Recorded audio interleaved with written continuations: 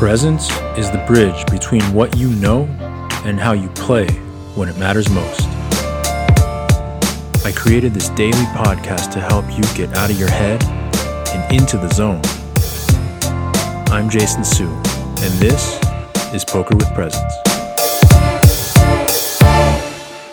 So back in the late 1800s to early 1900s, there was a star baseball player named Wee Willie Keeler. And he was well known for this one motto that he had about how to create a lot of success as a hitter in the game of baseball. And he just said, hit them where they ain't. And so if you hit the ball where nobody's standing, it doesn't matter if you hit it 10 feet or 500 feet, you're going to get on base. And if you get on base, then you have a chance to score, which is the point of the game. And I really like this quote because when I think about where the game of poker is and where it's headed, I really do think that right now there's a really strong imbalance in terms of how much people are studying on the technical side and really overloading to the point where it's not super beneficial anymore and not bringing that much more of an edge than it would if they studied a little bit less, versus people who could be investing that time into creating more presence, connection, flow, of building their intuition, of learning how to trust their gut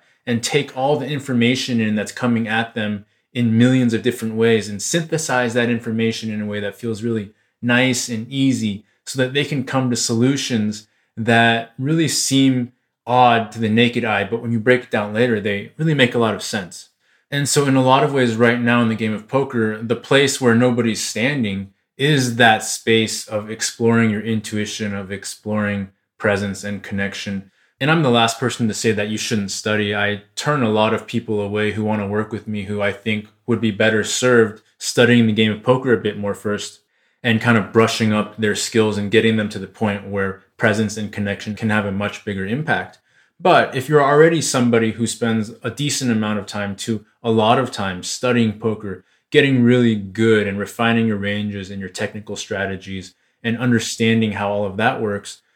well, once you're at that point where your technical foundation is pretty strong, any investment that you start to make into understanding how to slip into the flow of the game and really understand what's happening on a deep subconscious human level, that is really going to amplify your ability to actually execute and extrapolate on all of the studies and theories and foundations that you've got. And so what a technical foundation does for you is it gives you a solid base to work off of. But if you want to be truly elite, you've got to learn how to manipulate and launch off of that base in different angles and make different plays and do slight variations of the things that you studied, because nothing really shows up in exactly the way that you thought about it when you were sitting at home reading your poker book or running the solver. And that ability to make subtle shifts in strategy based on what you're seeing and what you're feeling in that moment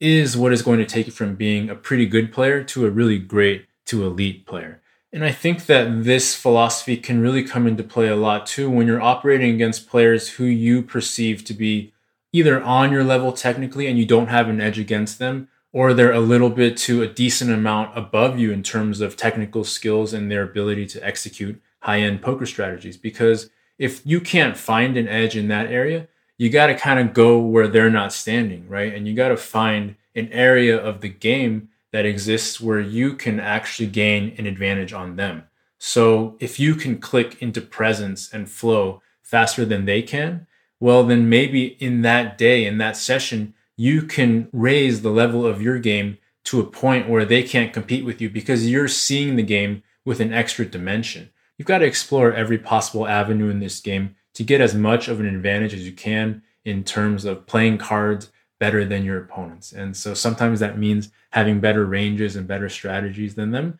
And sometimes that means being more able to adjust to everything that's happening in front of you in real time, the moment that it's coming, and to really be present with your emotions, your feelings, and be in tune with the emotions and feelings of others.